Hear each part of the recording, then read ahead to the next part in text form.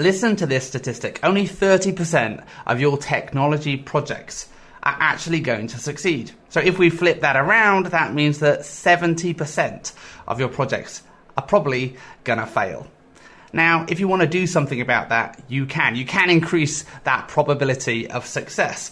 And we're going to talk about today technical expertise no longer being enough. Project managers need more than just the technical expertise and those hard skills to lead their teams. In order to stop their projects from failing and to have your project succeed, we need some soft skills. We need strong soft skills. But what are those skills? What are those soft skills and how do we put them into practice? Well, keep listening to today's podcast about social intelligence. Thanks for tuning in. My name is Ben Aston. I'm the Digital Project Manager, and I want to thank you for joining this first ever video cast that we're doing. We're on a mission to help digital project managers succeed, to help digital project managers get more confident, get skilled, and get connected. And if you want to find out more about that, head to thedigitalprojectmanager.com, where you can find out all about our online training and resources that we offer through our membership.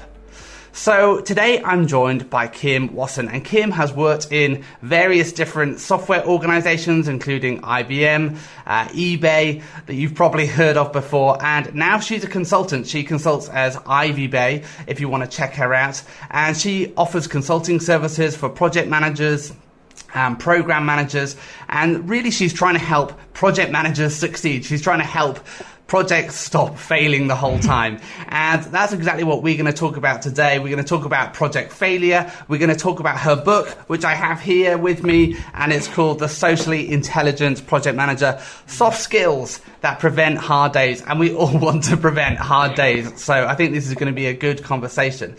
So hello, Kim, and thank you so much for joining us today. Thank you for having me. So I'm curious just to understand a bit more about kind of your day job. Obviously, you've just written a book, which is great. But in terms of the IvyBay consulting that you do, helping project managers succeed and coaching people, what does your day job look like? It's varied. I still do work with clients and do project management, and I do a lot of work with startups trying to get past basically the chasm where everybody's a hero and into doing projects. And that's a lot of what I'm doing right now. Sometimes big companies, and I do a lot of coaching for project managers, both new project managers and more experienced project managers. It's a broad range, but I mean, some of it's on the process side, especially new project managers, right? They don't know all the pieces. More experienced project managers, it's usually the people side that's giving them trouble. So I'm interested in that kind of startup environment that you're talking about, which I think everyone thinks is super exciting. Maybe things are a bit fast and loose. But what do you find what are the kind of typical challenges that these startups or younger organizations have in kind of getting things to actually happen, getting things out the door? Things at the beginning of the startup, everybody's a hero. Right. I mean, they get things done through heroes, and it's a hard thing to back out of. Everything's moving fast. People feel like they don't have time for processes, and then they suck up a whole lot of time trying to coordinate with each other once they get, past the point where that's actually anything like scalable. So that's the biggest problem, really, is getting people to stop long enough to coordinate a little bit. I don't come in with a huge amount of process. I can come in with processes, but actually getting that first toehold. The company that I'm working with now, one of the managers, I got on the phone with him and he said, I really didn't like this process stuff when I was told we were going to do it, but boy, this is really helping. I want to do more of this stuff. There's nothing like a convert to help you get through that.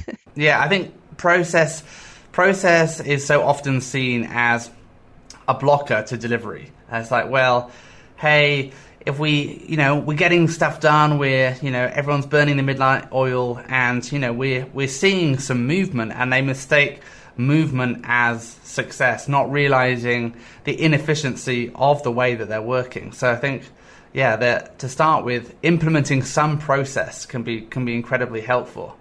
Yeah, and a lot of that's one of the places that the people management, the people side of stuff really comes in, because I have to convince them that they can take a breath and, and talk about what they're doing instead of just diving in.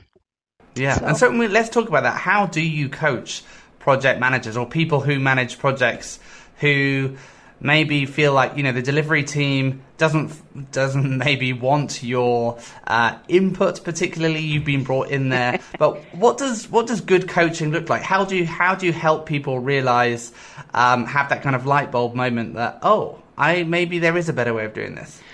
Usually I cover some groundwork first, so they have a few tools, because it's a lot easier, I find, for people, especially really process-oriented project managers, to have something that feels like process to work with people, which, is like nailing Jello to a tree, right? I mean, it just keeps moving around.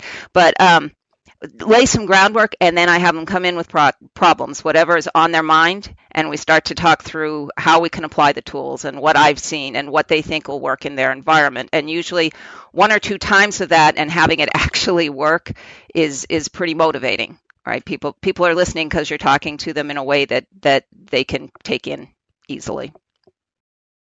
I mean, and so you mentioned tools there. What are the kind of tools that you're talking about?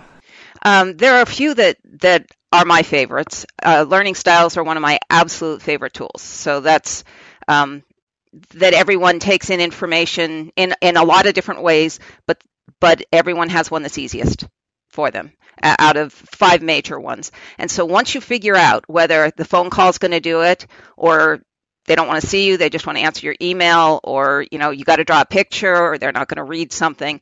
Once you figure that out, then you can tailor your communications to each of the individual people. And we all go for what's easiest, right? We're all really busy.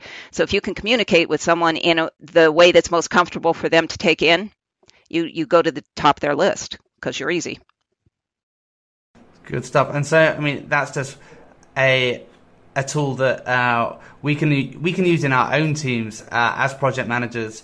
So for anyone who's listening and thinking, hey, communication with my team seems to be tough, or people seem to be ignoring me, people aren't using the channels that I want them to use, I think a communication plan can be helpful, but understanding people's styles that they like to communicate can be super helpful in making sure that we're communicating with people in the way that they want to be communicated to. So that's super helpful. And now I always like to ask people who come on, in terms of software, project management software, if there's anything that they found recently that they thought was super helpful or useful or innovative. Have you discovered anything recently that piqued your interest?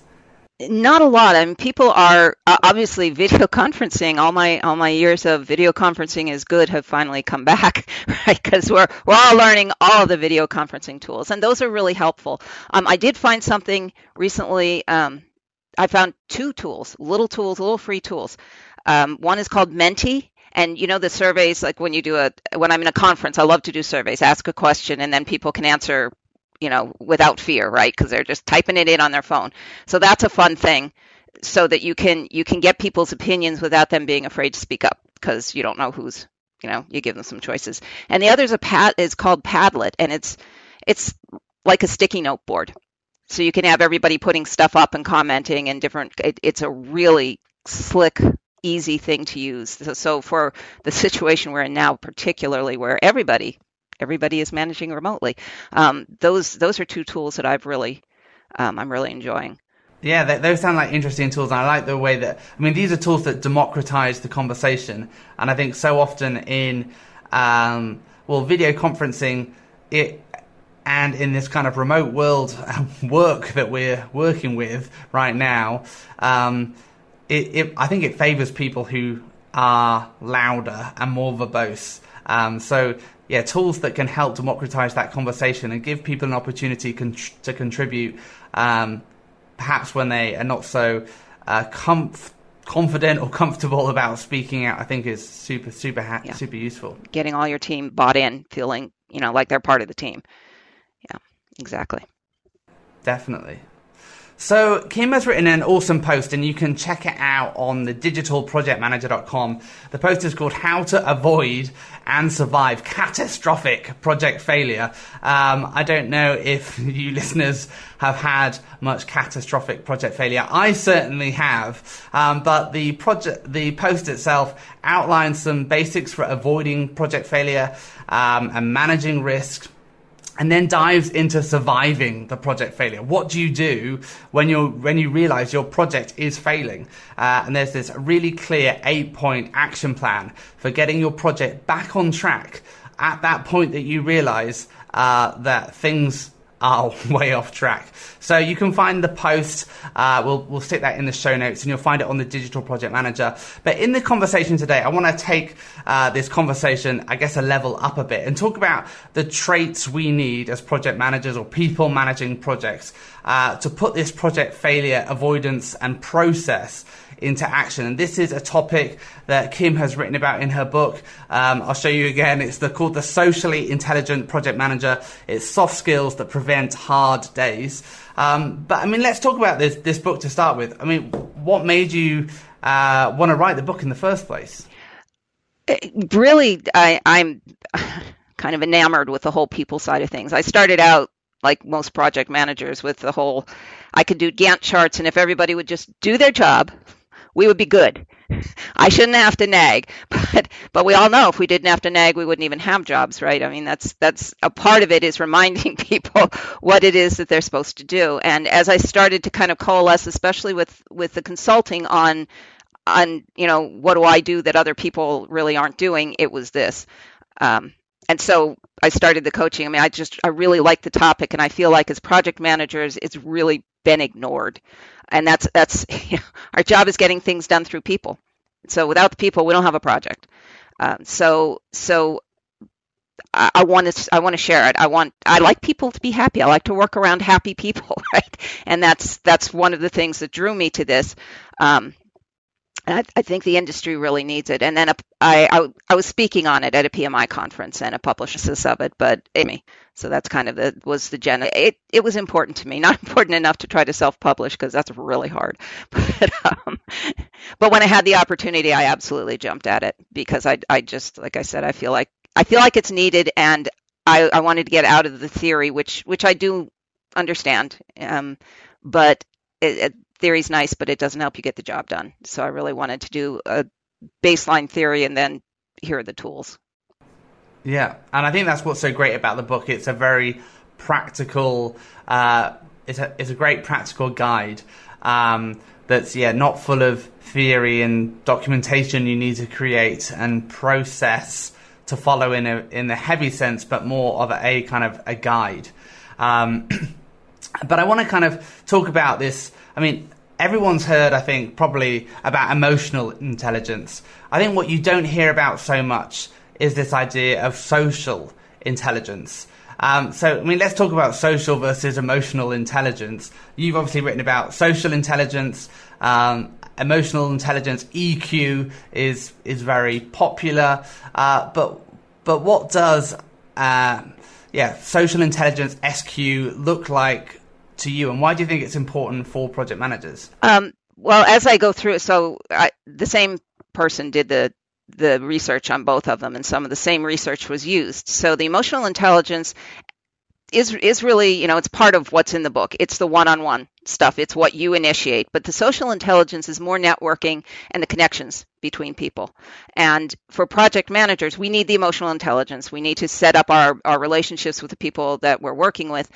But we need to get our team to be functional, and that's understanding and managing the connections amongst the members of the team, as well as our own one-on-one, outwardly driven focus on our individual team members. Yeah, and I think it is so true that most project management theory assumes the team is just something that functions, and there's not a lot of emphasis really on what you're talking about, which is, as the PM, we're so often for enabling conversations to happen. And I always find it surprising, when you have to say, have you spoken to so-and-so about this? Right. And they haven't talked to me yet.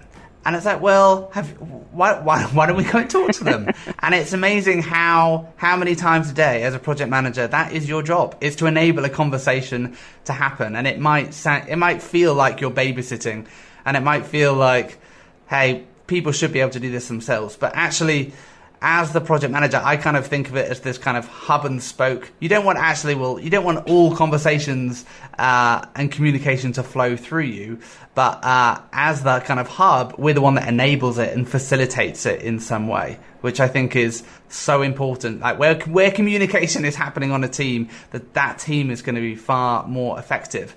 But in your book, you talk about you need to know your team before you can motivate them, and you have to motivate them before you can manage them. So there's a bit of this process, knowing them before you motivate them, motivating them before you can manage them.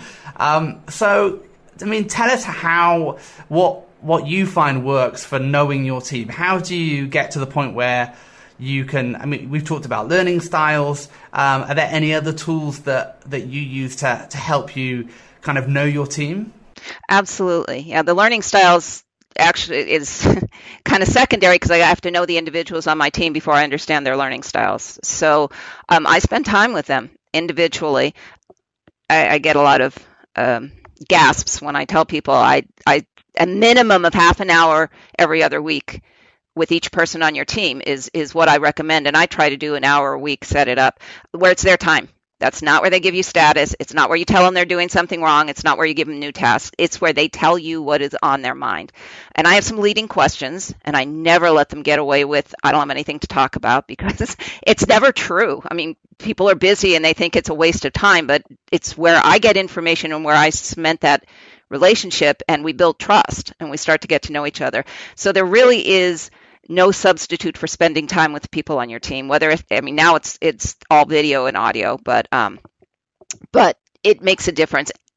And in this environment, I try to do it by video first, even for people who aren't really comfortable with that, so that we have an idea of what we look like and how we speak, and can start to put tone of voice together with the expressions on people's face. So then you can go to audio and you actually understand what's going on with them. But that's the ongoing, you can trust me. I'm not going to tell people what you're telling me here.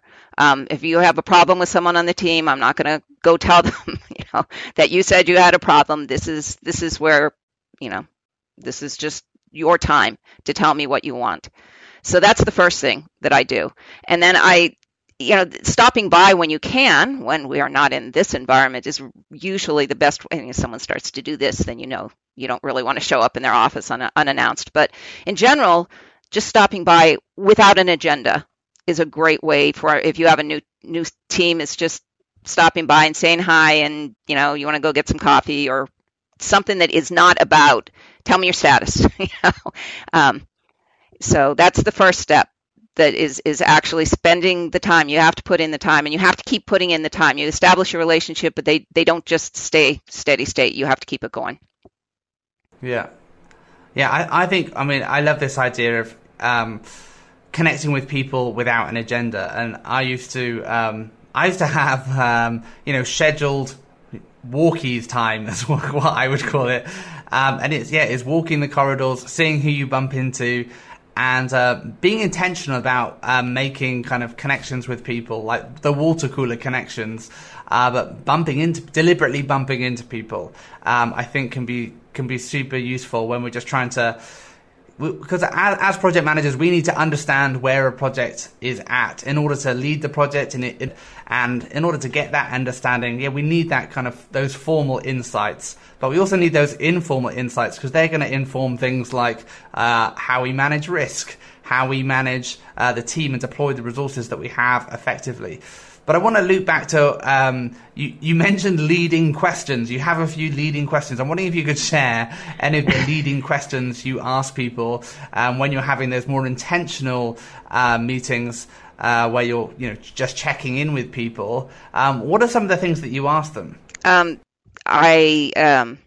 Well, sometimes they're just general. How are you feeling? How do you think the project's going? What do you think about the company? You're looking at the market. If I've established a good relationship, I'll start with, what did you do last weekend? Because that will lead into all kinds of interesting information. So I have a whole list of general, open-ended. You can't no yes or no. There are no yes or no answers for this, right? You can do. Actually, I have a person that I've been coaching for years who came on this thing. I think of it as a mood ring, which is, how are you feeling today? Are you cranky? Are you whatever? Just, to get them talking about why they might be feeling the way that they're feeling, which might not have anything to do with work. But that's okay, because that's still relationship building and trust and knowing what's going on with them, and whether you want to, steer them clear of things that are going to be non-productive in that mood. So I can't wait to try that one out. She doesn't do mood ring, but I'm thinking I'm just going to send colors out to people.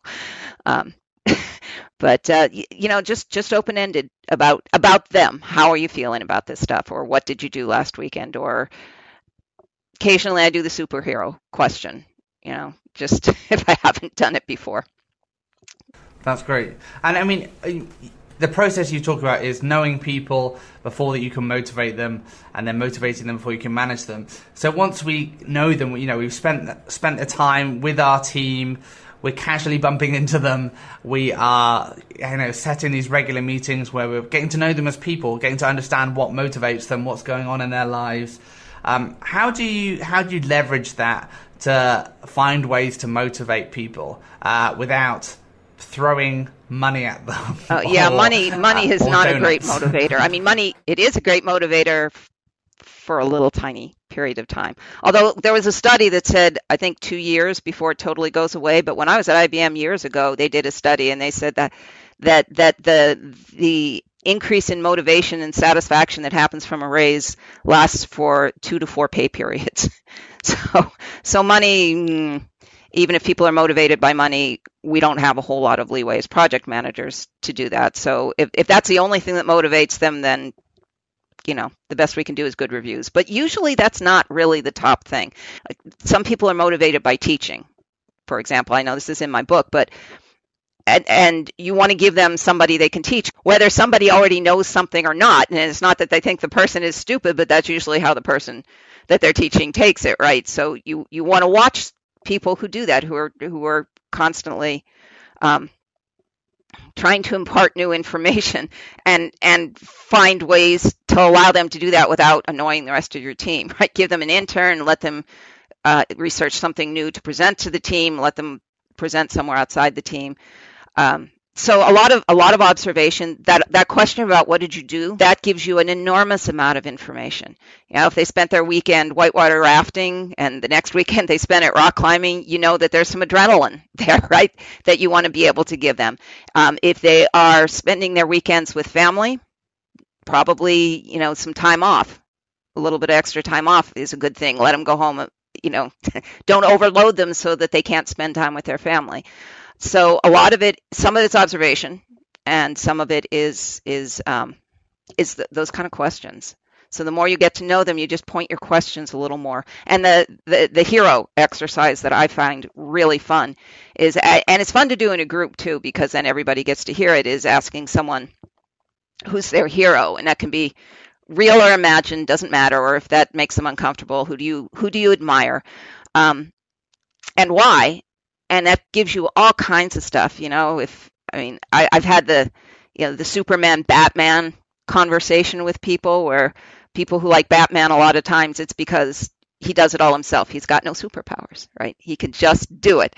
And Superman, he's humble and he uses his powers for good, and but sometimes it's real people, right? And I don't remember if it was in the book, the James Gosling interview. That was insane to me. James Gosling was the inventor of Java language. He worked at Sun. I had friends working at Sun when I was getting my master's degree. So I went to interview him for a project I had on my calendar, and then just left work for an hour and went and interviewed him. Came back, and all these, it was Gen Xers at the time, they were waiting at my office door to hear what the great man had to say. And if I hadn't already known them pretty well, that really would have told me that they want that, the bleeding edge stuff. They want to change things, and they admire people who can bring about that kind of a change. So the hero exercise is actually a really good one to get to motivation in a fun way. That's cool. I mean, and what's your take on? There's obviously a plethora of tests that people can do, whether it's Myers-Briggs or Enneagram. Do you ever use those with your teams as well? to try and understand how to, what might motivate them or demotivate them? I do, but I use them cautiously. And I find if I use it with one person on my team, everybody wants to do it. So that's a nice thing because it helps your team understand more about each other, but you have to be really careful not to pigeonhole people based on those tests, right? That's if you're on the edge, I don't know if you've done them, but like Myers-Briggs, I'm like right in the middle on two of them. If I'm in a different mood, I can have a different result an hour later, right?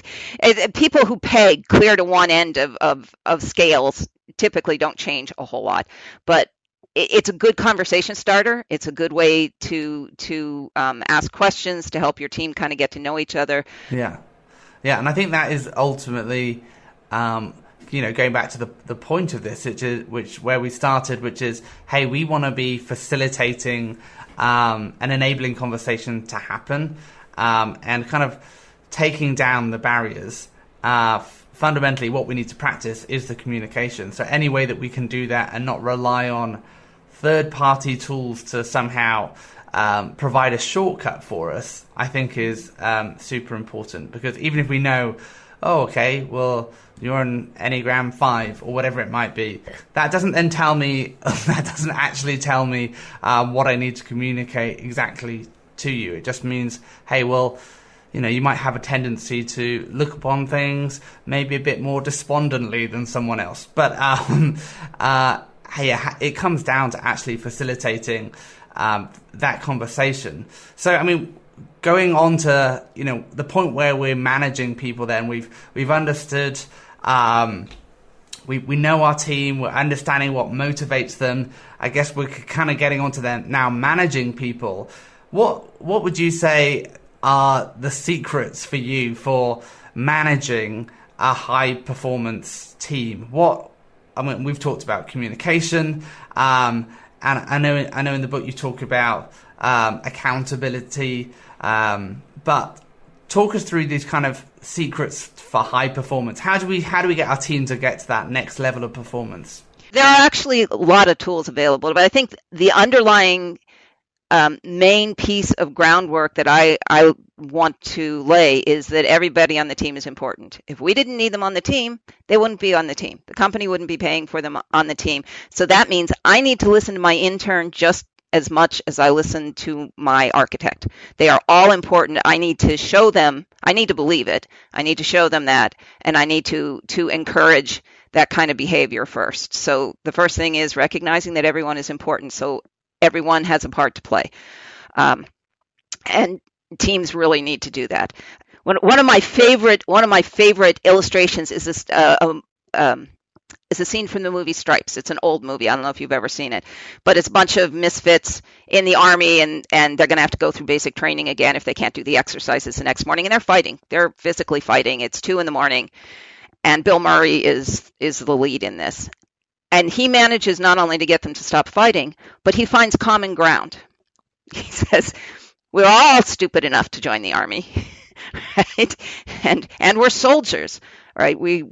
And then he goes on to, who's seen the movie Old Yeller? Who cried when Old Yeller died? So suddenly all these guys are putting their hands up, and they have this common ground. We all cried when that dog died in Old Yeller, right? So that's probably not the common ground that we want to find, but finding that common ground so that your team feels like they're special, they're a group. Team identity helps a whole lot. Once you know your team and see how they work together, you can use that for shirts and tchotchkes and headers on your reports and web pages and whatever.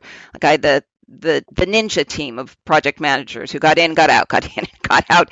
I had lots of projects that they were juggling, or it wasn't that they were invisible, but they worked so well that everything ran smoothly. And so we could do all kinds of stuff with ninjas. Finish a project, get a little ninja. Team identity is another big tool, but you have to watch them work first. You can't just randomly pick something. Let's see. So there was the team. It's personally important to me. Going back to the Google piece, that's the motivation, right? That's how you make it personally meaningful to each person. And there was a big piece on we feel like we as a team can depend on each other and we can float new ideas without embarrassment. So creating an environment, and that is really important. This is the whole team building, right? Not only do I build the trust individually, and that's kind of the emotional intelligence, but I work to have an environment where the people on the team can trust to do it, and that works within culture. I mean, when I work with the Eastern Ukraine, it was really jarring to begin with because they yell at each other in meetings. they had they have a blonde wig for whoever did something stupid, and I'm like, oh my God, but that's the culture, and that's okay. They do all that. Nobody cares. It's good. I haven't worked anywhere else where that's really, really okay, but still being able to trust. So you got to teach everybody to be kind, right? But it's okay to point out where something could be better. There are a lot of moving pieces, but there are a lot of small tools that you can use and make small steps to get your team feeling like they are an entity. You don't want to make it so hard that nobody feels like they can break in and be part of your team or work with it. But that common identity makes a huge difference because they're working toward the goal, right? So you want a team, which is people working toward a goal. You don't want a group doing their own thing, and which is everybody with a common interest. That's not where you're going. You have a goal you're trying to get to. Yeah. What comes through for me is this idea that, and I talk about this a lot, is the idea that actually as you're describing this high-performing team, you're describing a unit of people who, understand the vision, understand the goals, understand one another, are communicating effectively. There's a vision. People understand what they need to do to get there. Things are clear. There's clarity. There's unity. And I think so often we forget, I think, that project management is a leadership role. And in order for all these things to happen, in order for people to see the vision clearly, in order to create that team unit where people feel like they're part of something, in order for people to know, have clarity around those next steps, this all requires leadership. And I mean, talk to me about how you see that kind of project management versus project leadership dynamic playing out, or kind of what you advise to people when, as project managers, we're often leading people effectively who are senior to us. What are some kind of tools and techniques we can use as maybe more junior people to help manage these people who, they're line managers, but in this matrix organization, we're leading them. We're trying to cast a vision, get people there. What are some things that we can do to help get buy-in from the team? We can ask them. This is not all about us doing things. It's not about us setting a schedule. It's not about us, identifying risks all by ourselves. You need to ask the people on your team. You have a whole team of people. I start out right away with the risk stuff. What are you worried about? I don't say what are the risks because that just makes people, it's too project management, right? But I say, what are you worried about with this project? And we start to get risks together, for example. So I do things with my whole team and I figure out what everybody's good at something. Your intern is good at stuff. Right? They may not be good at some of the technical stuff, but they're going to be good at something else. I work really hard to try to figure out what each person is good at and publicize that on the team. If you have to put together a slide deck, here's the person who can absolutely help you do that. You got a Java question, here's the person who's the expert. And actually, a lot of times I'll put that up on an intranet page. Here's the expert. So that helps with the everybody's important. It's away from, I think I have all the answers and more about I'm going to get us to the answers.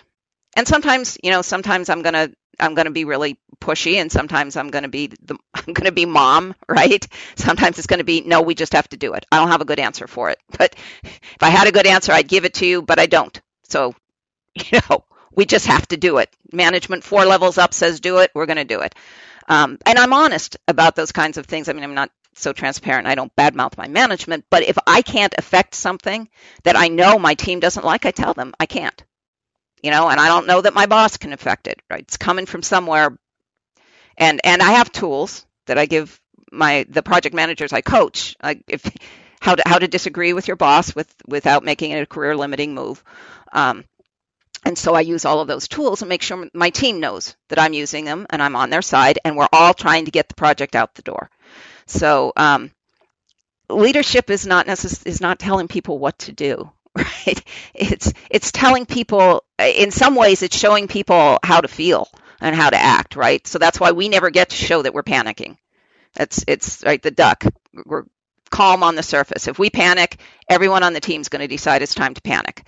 So we want to be in a position where people look to us for information and give us information, but also look to us for that mood ring thing. What should I be caring about now, right? Are we going to push on the schedule? Okay, you're telling me I trust you, and now you're going to ask me how we can fix this and give me some suggestions, and we're going to work as a team. So I see myself as a project manager as part of the team, not outside of the team, I have a role that has a lot of directing in it, but I am still part of the team. Yeah. Now, I want to kind of loop back to one of the things that we started, one of the comments I think you started with, which was all about, why can't people just do what I asked them to do? And in the book you talk about that's because, their understanding of their job is not necessarily the same as my understanding of their job. We have these different perspectives on what someone's job is, and their priorities therefore are not the same as my priorities. So there's kind of misalignment there. I just want to kind of tactically touch on, how do you make your priorities their priorities? I mean, we've talked about communication, but often and we're talking about this, sometimes there's just not a particularly good reason. It's just that we've been told to do it. We have to do it. The client wants it, the stakeholders want it, management say it. But people, as self-interested people often have their own priorities. So what are some of the things that we can do as project managers to help people shift their priorities to be the priorities that we want them to be, so that we can get a project out the door? It's a really good question. I think a lot of it ties into understanding them and what motivates them. And so getting them in the course of what you need them to do, getting them some of what motivates them. Even if your project, if you're worried that there's a little bit of schedule risk, and letting someone try something new, someone work in a piece of technology that they haven't worked in before, even though you have an expert on a team. If you give a little like that, then you get a lot back because you've given in to their personal priorities. But I also talk to people about, what else are you doing? Because a lot of times I find managers give people all kinds of assignments that I don't know about. And if I give them a chance to tell me that, I'm doing this rush job for this person, then I can adjust my schedule or go talk to the person that gave them the rush job and talk about priorities, right? Is that more important than this project schedule? If it is, that's good. Send me an email. I want it in writing. But actually, that's where the relationship comes into play a lot, is them trusting you enough for, when you say, what else are you working on? What's keeping you from doing this is another good question, because sometimes it's not other work. Sometimes they don't have what they need to do it. Sometimes the requirements aren't clear. Sometimes they need some help with some education, a class, training, mentorship, something that keeps them from doing it. And my opening salvo for this is often to use confidence factor, which is another really simple tool that I find works exceedingly well. And that is asking people, for example, for a task schedule, this estimate, how confident are you that this estimate is right? Tell me between 0 and 100%, because people don't like to say, I can't do that, I don't have enough information.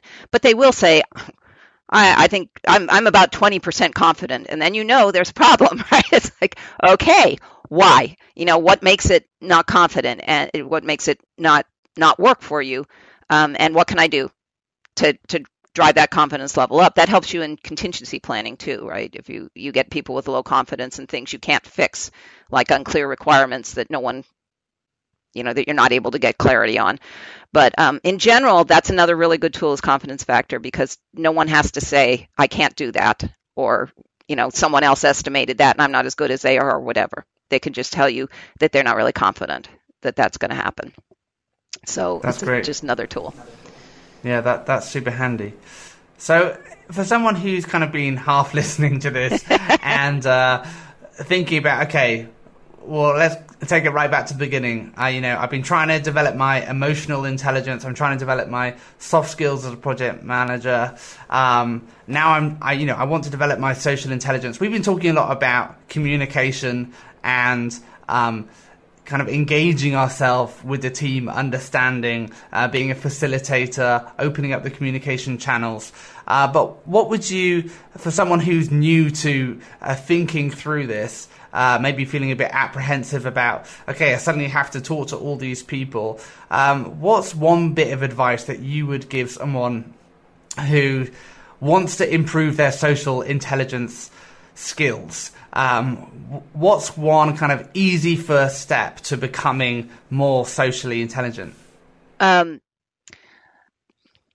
easy first step, once you understand the learning styles, because there are only 5 of them, an easy first step is just make a list of who's on your team and when they pay attention to you.